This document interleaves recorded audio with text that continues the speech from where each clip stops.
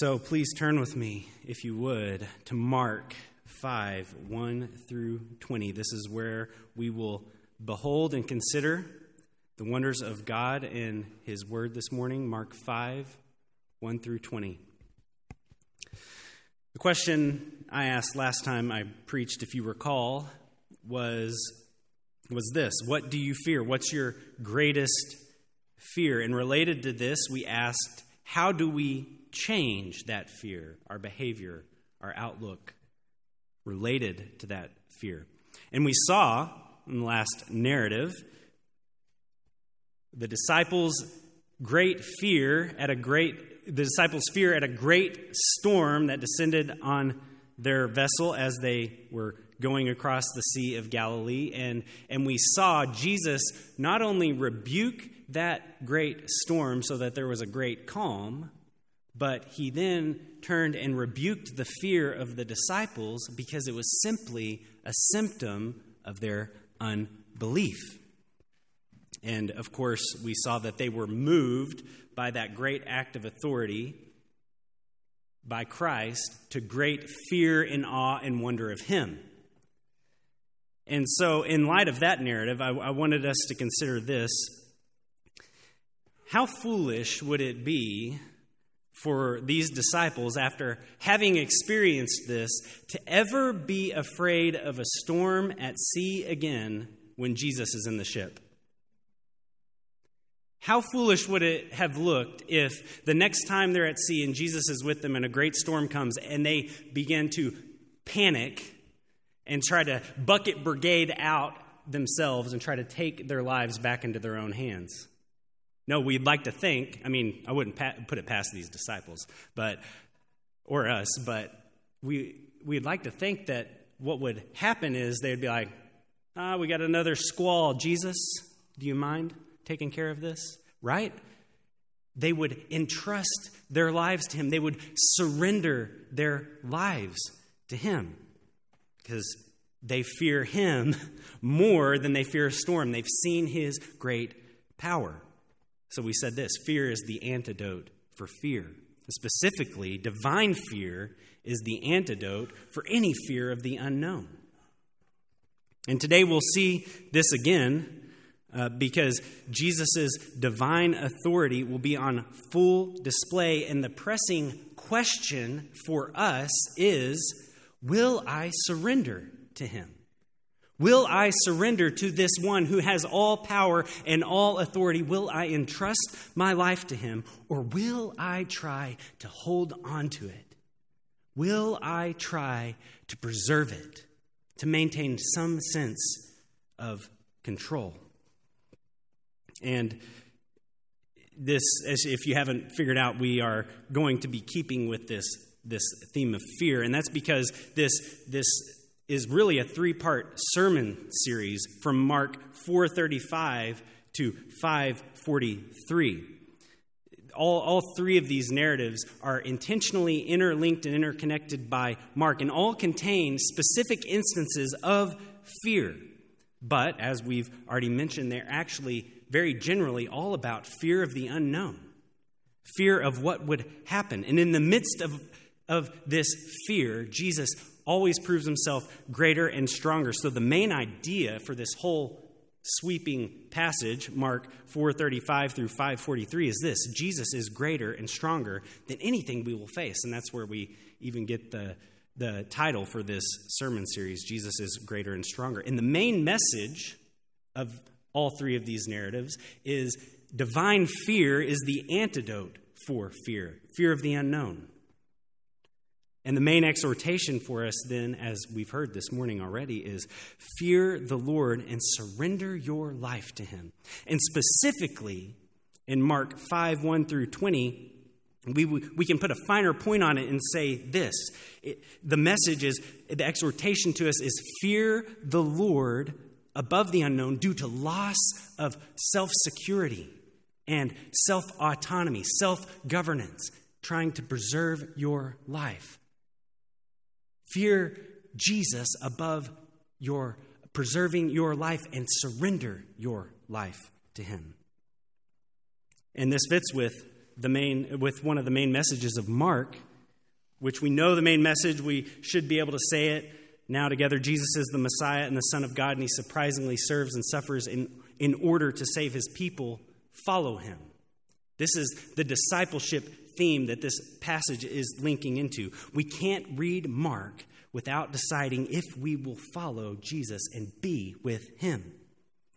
This is an identifying marker of those who are insiders of the kingdom. They are with Jesus, and this is something that does not come without a cost.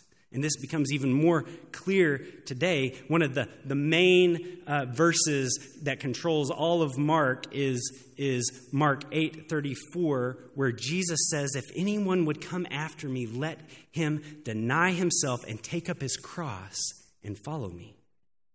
Following Jesus does come with a cost, and we will see that today. If you trade Jesus and the kingdom now for worldly, temporary securities, you will lose everything. So, in this narrative, we're going to see the very disruptive presence of Jesus. He shakes up our lives as we like to think they are, because his divine authority shatters any illusion that we actually have control, that we are actually preserving our lives. And that authority instills fear. And the question is, what will we do with that fear? Will we resist Jesus and try to hold on to our lives, or will we surrender our lives to him? So look with me now at our passage, Mark 5:1-20.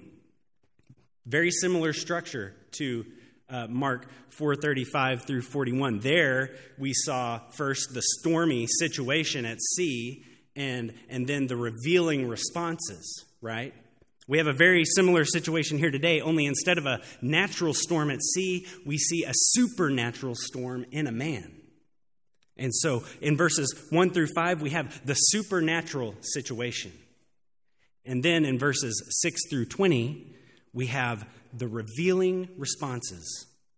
So look with me now, if you would, at verses 1-5, the supernatural situation. Let's see what's happening here. Verse 1, they came to the other side of the sea, to the country of the Gerasenes.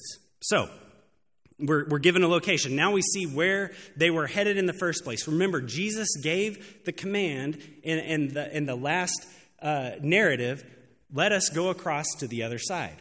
Well, here they've made it, to the country of the Gerasenes, the complete opposite side of the Sea of Galilee, and this is a predominantly Gentile region. So it's already shouting at us. This passage is already shouting to us, outsiders. These are outsiders. And remember, Jesus said, let's go to this side. He had a destination in mind. They're not here by accident. So what are they doing here? Well, it doesn't take very long before this situation starts to progress. Look at verse 2. And when Jesus had stepped out of the boat, immediately there met him out of the tombs a man with an unclean spirit.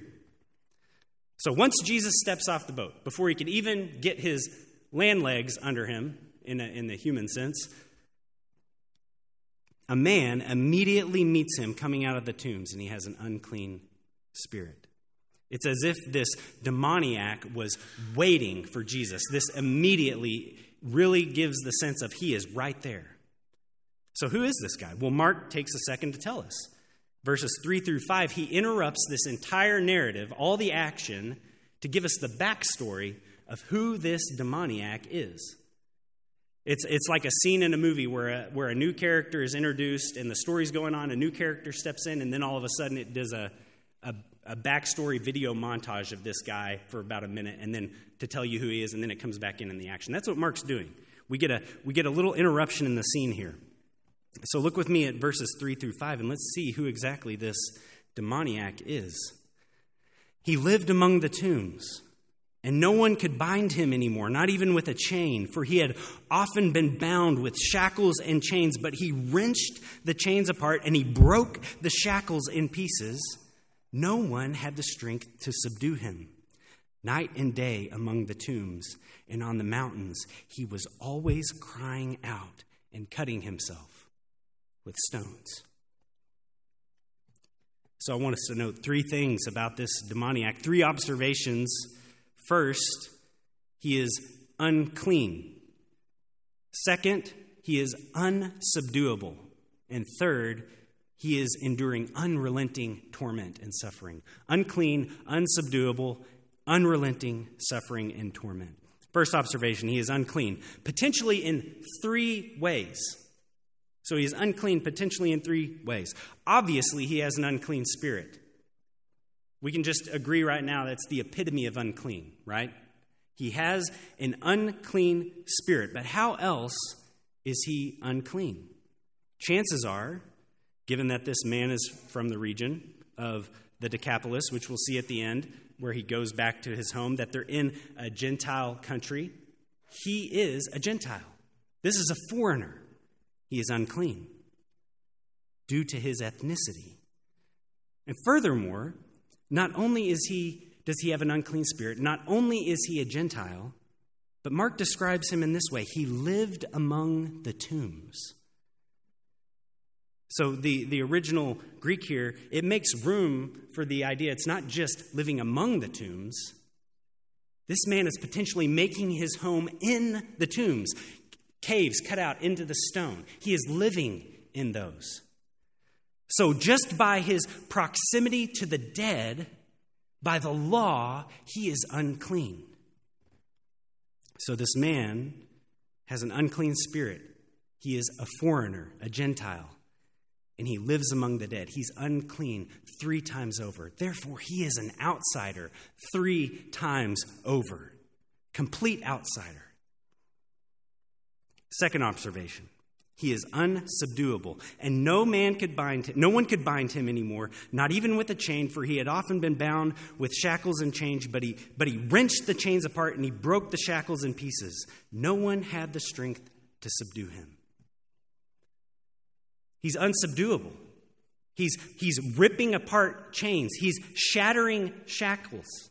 And then Mark makes this leading observation. No one had the strength to subdue him. Mark is he's like a good reporter. He's building up the anticipation. He just totally sets this up. Because we've seen the one who is strong enough to subdue him. He just calmed a storm at sea, and he just stepped off the boat. So we're just on the edge of our seat, but we still have one more observation, so let's not get ahead of ourselves. Third and final observation, not only is the demoniac unclean, not only is he unsubduable, but he is also under unrelenting torment and suffering. Night and day, among the tombs and on the mountains, he was always crying out and cutting himself with stones. So Mark, throughout this narrative, will intermingle plural and singular pronouns, so it can be discombobulating. You don't know when is it the man talking and doing things? When is it the demons? As we will see, it's more than one. And I think this is Mark's point. So when we see this, we might ask the question, is this man screaming in torment because of the demons? Or are the demons making him scream and cry out? Is this man cutting himself with stones to try to get these demons out of his body? Or are the demons making this man self-inflict harm on himself? I think the answer Mark expects to these questions is yes to all of the above. This man is under unrelenting torment because of this demonic oppression, and he has no hope. There is no way out. No one can subdue him. So this is the supernatural situation. Behold the outsider, unclean 3 times over, uncontrollable, unsubduable, in unrelenting torment. Who is the one who is strong enough to subdue this one? Well, we know already. So in part 2, when we look at these revealing responses, we will certainly see this about Jesus. He is the one who is strong enough. But what we will also see in these revealing responses is what these responses reveal about the nature of those who meet Jesus. So look with me now at verses 6 through 20, the revealing responses. We will see three revealing responses here. First, in verses 6 through 13, we will see the revealing response of the unclean spirits. Second, in verses 14 through 17, we will see the revealing response of the people of the region. And then third and finally, we will see in verses 18 through 20, the revealing response of the delivered demoniac. So first, let's consider the revealing response of the unclean spirits. And can we, once again, just agree up front that demons, unclean spirits, they are the epitome of outsiders, right? They're the epitome of outsiders of the kingdom of God. We're not sitting here wondering, I wonder if these guys will end up being insiders in the kingdom. Let me just eliminate that tension right now. These guys are outsiders. So what we gain from that is we will see by their behavior the defining characteristics of an outsider of the kingdom of God. So look with me at verse 6. Let me just mention, we will see that their reaction, their response reveals two things. First, their powerlessness. And second, we will see that their ultimate desire is to be away from Jesus in order to preserve and control their lives. Their greatest fear here is losing their life. Look with me at verse 6. And when he saw Jesus from afar, he ran and fell down before him. So the story was interrupted to give the backstory, and now we're picking right back up to what happened. We were wondering, how did this guy meet Jesus so immediately? Well, apparently, he saw Jesus from afar. Perhaps when Jesus was still on the boat, hasn't even made it to shore yet, and he runs to him. Now, there's different thoughts on this. Is he running to attack Jesus? Is this an all-out assault? Well, I don't think we can separate his running from what we see next. He fell down before him. He fell down before him. Now, Mark uses an interesting term here because we've seen people fall before Jesus already. We've seen people kneel before him. But the word that Mark uses here is used almost exclusively, not totally, in the New Testament for worship. Now, we know that this demon is not falling before Jesus in deep, abiding worship, affectionate worship of him. This word also describes the physical act of prostrating oneself. So the picture we get here is not one of worship, but the picture we get here is this demonic man, this demoniac, running to Jesus and falling flat out, straight, laying on the ground, face in the dirt before him. This is the picture we have. Completely submitting to Jesus. They recognize his power and authority from afar and fall on their face before him. So their response of submission reveals that they recognize Jesus' divine authority, and their further words and actions will ultimately reveal their desire to hold on to their lives. So we have this picture of this demoniac laid flat out before Jesus, face in the dirt, and here is the exchange, verses 7 through 9. And crying out with a loud voice, he said, "What have you to do with me, Jesus, Son of the Most High God? I adjure you by God, do not torment me." For he was saying to him, "Come out of the man, you unclean spirit." And Jesus asked him, "What is your name?" He replied, "My name is Legion, for we are many." So the first thing the demoniac says, the unclean spirits say, is this: "What have you to do with me?" Now, this is a Greek idiom that literally can be translated this way: What to me to you? What to me to you? And it gives this idea of asking this question, kind of how we translate it: what do you have to do with me? One commentator says it's this idea of, why are you interfering with me? Why are you interrupting my life and coming to interfere with me? What have I done? What do you have to do with me? So we're seeing these unclean spirits say, Jesus, what have you to do with me? And notice how they identify him. We've already seen Jesus is the Son of God. Mark makes that clear up front. But they call him Son of the Most High God, right? Son of the Most High God. This is an explicit connection to Yahweh in the Old Testament. This is a title we see Most High given to him all the time. So these demons, they see Jesus coming, and they don't see some second level of divinity. They don't see some prophet who just happens to have God's power. They see Jesus coming, and they see him coming in the authority of Yahweh, their maker, whom they are rebelling against. And they plead. What do they plead? They say, do not torment me. What does this mean? Well, the parallel in Matthew 8 adds, have you come to torment us before the time? We've already seen in Mark 1, the other unclean spirits say, have you come to destroy us?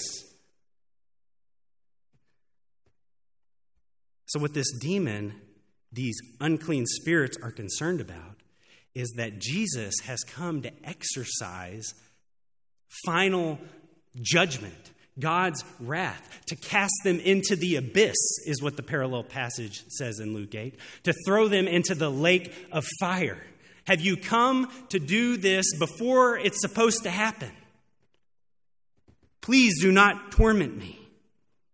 What triggers them? Well, we see that Jesus is already commanding them to come out. So the picture is this demoniac is running to Jesus, falling flat out, begging for him not to torment him. And Jesus has already been commanding him to come out of the man. This is what triggers him. He hears Jesus commanding this, and he doesn't just see a prophet, the son of a carpenter, stepping off the boat in some well-worn, well-traveled-in robes. No, what this demoniac sees, what these unclean spirits see, is a rider on a white horse, eyes with flame of fire, robe dipped in blood, diadems on his head, sword coming out of his mouth, and they are pleading for their life. So just a comment here about the exchange between Jesus and Legion. Jesus asks the unclean spirit its name. He says, Legion. We learn something from this. We learn that it's not just one, but many. This legion refers to an army. This is an army of demons. So we're seeing the Son of God come to overthrow the demonic powers in an epic battle here, right? An army versus the Son of God. Potentially, there's up to 2,000 of them, because that's how many pigs they're going to end up indwelling, right? So what's the point? Why does Jesus ask the name? There's the thought out there that when you encounter a demon, by knowing its name, you can now exercise authority over it, right? Is that what's happening here? I don't think so, right? The context gives that away. There's no supernatural power grab going on here by Jesus asking this demon its name. The context shows there's a huge power distance already. He's lying flat out, pleading for his life, saying, you're the Son of God. This is not a supernatural power grab. So what's happening? Well, we learn that it is more than one, but I also think it possibly just adds a little bit of insult to injury, doesn't it? A little bit of rhetorical flourish here. Here you have the Son of God instantly recognized by an army of demons from a distance, saying, do not torment me, King of the universe, Son of the Most High God. And Jesus saying, yeah, I'm the King of the universe. Who are you? I don't know who you are. An army of demons. They're not even a blip on the radar to the power and authority of the King of the universe. And they beg for their life, face in the dirt. Look at verse 10. And he begged him earnestly not to send them out of the country. Now a great herd of pigs was feeding there on the hillside, and they begged him, saying, "Send us to the pigs, let us enter them." So he gave them permission. And the unclean spirits came out and entered the pigs, and the herd, numbering about 2,000, rushed down the steep bank into the sea and drowned in the sea. So this sums up their whole response. They begged him. This is the key word for us. Just like great was the key word in the last narrative, take this word, beg. We will see it again.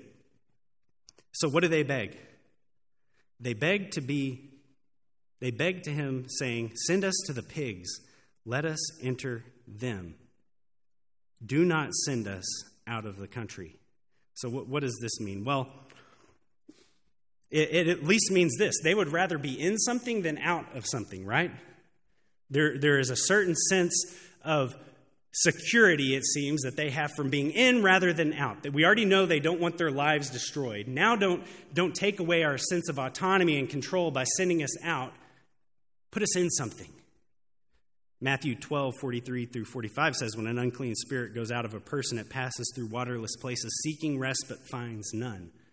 Perhaps we see a little bit of that here. These unclean spirits, at the very least, want a say in what happens. Don't destroy us. Just send us into these pigs. Let us have some semblance of control in our life. They want control. They want to preserve their lives. And Jesus gives them permission. I don't know if there is a better way Mark could have illustrated, as we've already seen this power distance. I don't know if there's a better way he could have illustrated this. The idea I have in my head is, I remember going to my parents, when I'm little, saying, "Please, please, please, let me go spend the night at, friend's house." This is a demon. These demons, army of demons, begging, "Please, please, please, just let us have our lives and go do this." And Jesus, without even words, and here in Mark, just maybe the wave of a hand, gives them permission. Go on. And the very thing the demons fear the most, being out, losing control of their lives, happens. The pigs rush down the steep bank and into the sea and are drowning, right? Their way led to destruction. So here, in some, we see the demons, the epitome of outsiders. They seek to be away from Jesus rather than surrender to him. They want to hold on and preserve their lives. And the demons are also a parable for the outsiders. They go away from Jesus. They have full control. They get to go in the pigs. And they end up drowning in the sea. It leads to destruction. Now, we don't know what happened if these demons die. That's not what we're seeing, but they're out, right? Destruction. They're not in something anymore. So this leads then to the revealing response of the people of the region. Look with me at verses 14-17. The revealing response of the people. There we read, "The herdsmen fled and told it in the city and the country, and people came to see what it was that had happened. And they came to Jesus and saw the demon-possessed man, the one who had had the legion, sitting there, clothed and in his right mind, and they were afraid. And those who had seen it described it to them, what had happened to the demon-possessed man and to the pigs, and they began to beg Jesus to depart from their region. So the herdsmen see and they flee." The word here describes an escape from an imminent threat. They see Jesus and they see a threat. Why? Well, maybe they just lost their pigs. That's a huge economic blow. 2,000 pigs, food, sense of security. I think it goes a little further than just economics, though. And we'll see that, I think. And they go and tell. So they report the threat to the city and the countryside. And the people come and descend. Are they coming to confront this perceived threat? What's going on? They want to see what has happened. One army has been banished. Another army of people, an army of people now descends. and they see the former demoniac sitting rather than roaming, clothed rather than naked and bleeding, and sane rather than under excruciating, unrelenting torment, unclean, clean, unsubduable, subdued, unrelenting torment eliminated. And as the herdsmen describe the event to them, what's their reaction? Fear. They're afraid. And what do they do with this fear? They beg. They beg. Key word again. What do they beg? They beg Jesus to leave. They fear Jesus not for who he is, but what he will cost them. This is their greatest fear. What will Jesus cost us? The loss of control of our lives. Here's one whose strength and authority to subdue, this one who's unsubduable, has stepped in and it's disrupted any semblance we think we have of control. What do we do with this one? Just leave us. We don't want to be with you. Let us have control. Let us have our peaceful lives. We can't put it in your hands. They are the epitome of an outsider. They look just like the demons. Only perhaps they look even worse because instead of laying flat out on their face, as far as we know, they're brazenly standing before Jesus, telling him to leave.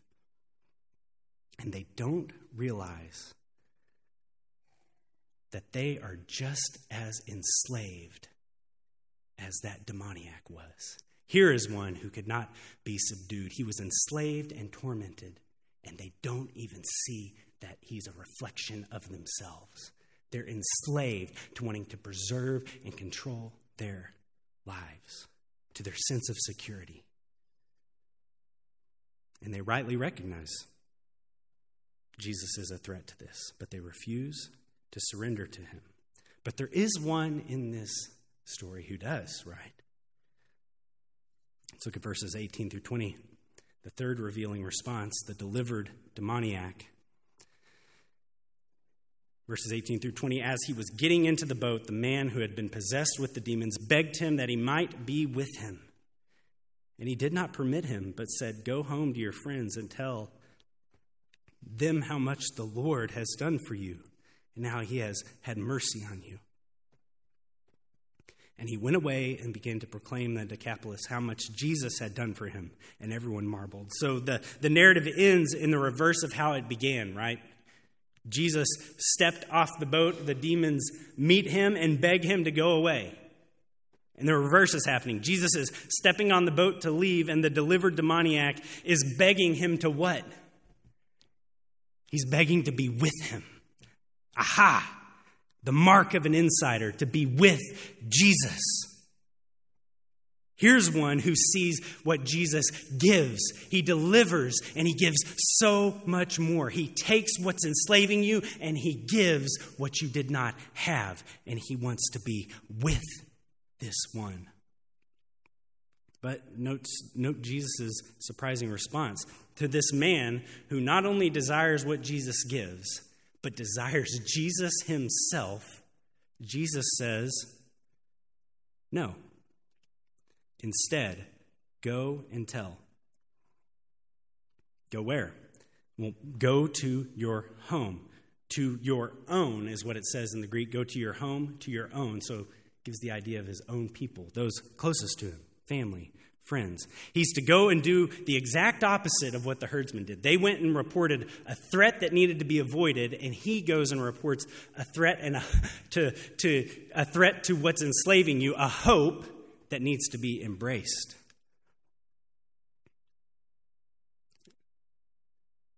And what's his message?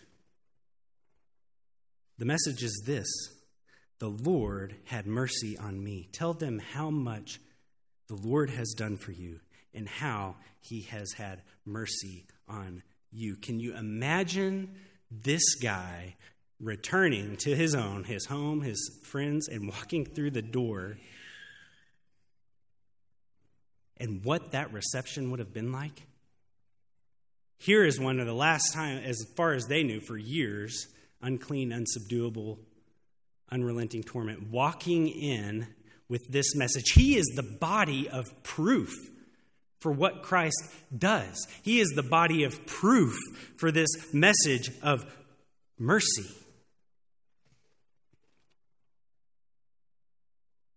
So he proclaims. This word, proclaim, is also the word preached. Let's take note of this word for a second. There are only two people in Mark who have proclaimed and preached the good news so far: John the Baptist and Jesus himself. Now remember, in Mark 3, when Jesus calls the 12 to himself, what does he call them to do? He calls them to be with him, that he might send them out to preach. And here we have, for the first time, an insider of the kingdom who is a Gentile doing this, preaching and proclaiming. And what does he proclaim?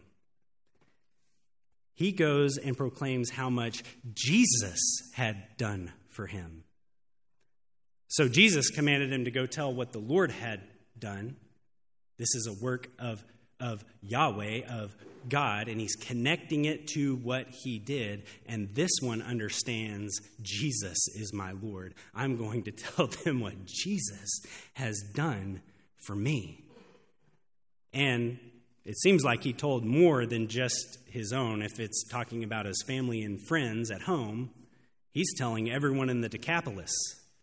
I think Jesus intended both. I think he knew, go and tell how much the Lord has done. Go and tell what I have done for you. How much mercy I've had on you. And tell it to everybody. So we might ask ourselves then, was this a wasted trip? Jesus leaves as quickly as he arrived. He goes all the way to the other side of the Sea of Galilee, only to deliver one demoniac and then be rejected by everyone else in the region? Yes, this is exactly what he did. And this is exactly how we're meant to understand it. Here is a vivid picture of God's redemptive grace in the gospel. I think Jesus went to the other side at this moment just for this spiritually enslaved and suffering man. Where everyone else saw an outsider, he saw a lost sheep. He ended up being the whole purpose of Jesus' trip. And this is precisely what Jesus does for you and me. Helpless, unable to do anything to save yourself, unrelenting torment, unclean, unsubduable in our sin. Isaiah 65, 2 and 4 does very much spiritualize this situation. There, God says, I spread out my hands all the day to a rebellious people who sit in tombs and spend the night in secret places, who eat pig's flesh. Lost, hopeless, not of God's people. So let the strangeness of this scene sink in. Jesus goes all the way across the Sea of Galilee to save one and be rejected by many. God, the creator of all things, moved heaven and earth to send his Son, not just across a sea of water, but across the sea of time and space to save you and be rejected by many, dying in your place on the cross. This is the love of God in his Son. So where does this leave us? First, as we've been saying over and over, fear Jesus alone and surrender your life to him. Consider the demon-like revealing response of the people. They rightly feared Jesus. They rightly knew what his presence meant. It meant they could no longer rest their security in themselves. It shattered any illusions they had about control and security in economics, perhaps, and even further. And in the end, they treasured their lives. They treasured pigs more than they treasured Jesus, the greatest treasure in the universe. They traded Jesus for their pigs. That's a pressing and urgent question for us, is that this narrative asks us, what will we do with this one who has divine right and authority over our lives? Will we surrender our lives, or will we try to hold on to them? Mark 8:35 through 37, for whoever would save his life will lose it. But for whoever loses his life for my sake and the gospel's will save it. If you're an insider of the kingdom, if you are one of God's children, a follower of Christ, you've surrendered your life. He has all rights. Therefore, you accept and you expect change. This is an ongoing process. Christ having your life will forever be exposing and stripping away until he returns or until he calls you home.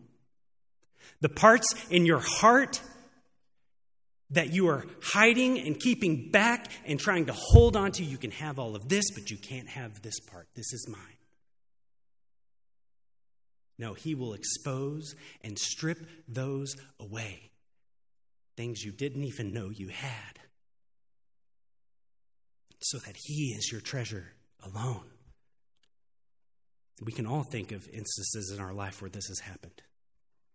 Where God has used events, used things to expose places in our hearts, secret securities, where we are preserving our life in our own strength and saying, Jesus, don't come here. Personally, for me, many of you know,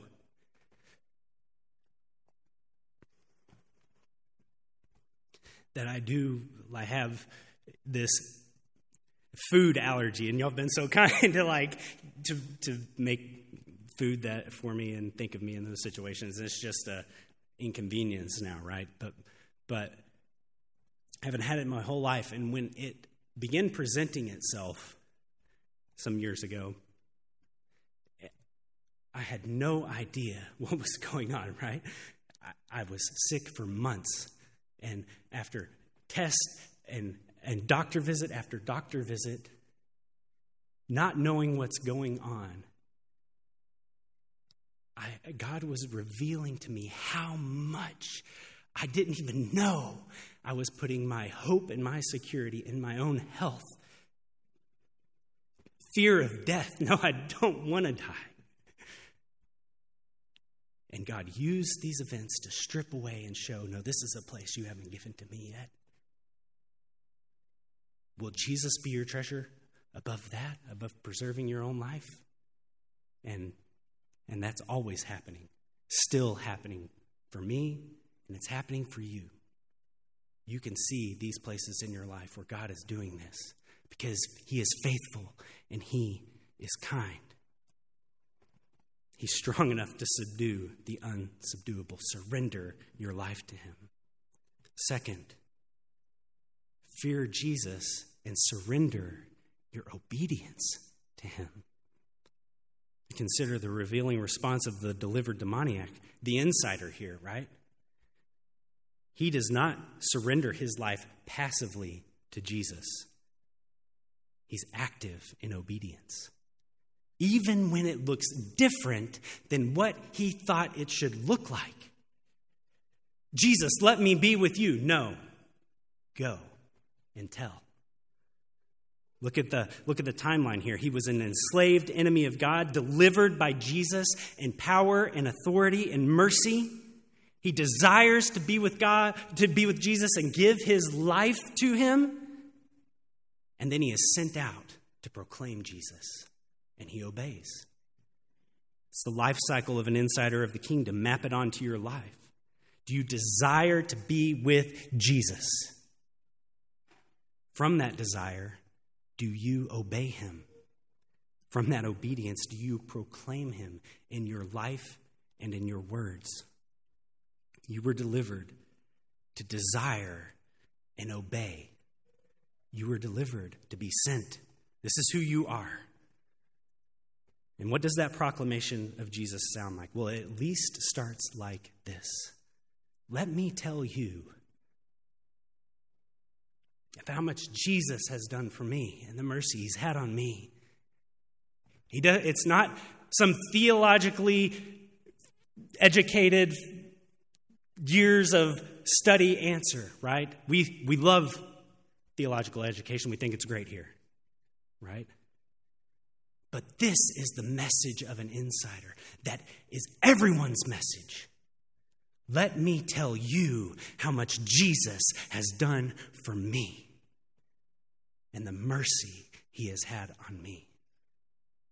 This is the gospel message, and this is what we go to proclaim. I think there will be a day at the wedding supper of the Lamb when we're standing there telling the stories of what Jesus has done for us and the mercy he has had on us. Like showing scars.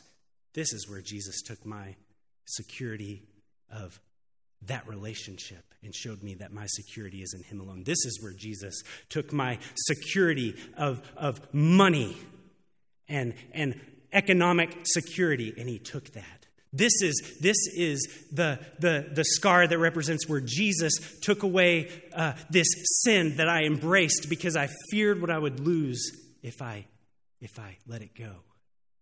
We will be telling those stories because in this way we conquer. The picture that we saw of Jesus casting out this army of demons is what will happen to the reign and rule of Satan. He will be cast down. And we will conquer. How? By the blood of the Lamb and the word of our testimony, because we surrendered to him. Fear Jesus. Fear God above anything else. This is the antidote to fearfulness in this life. And surrender your life to him. And surrender your obedience to him. In this way we conquer, by the blood of the Lamb and the word of our testimony. Would you pray with me?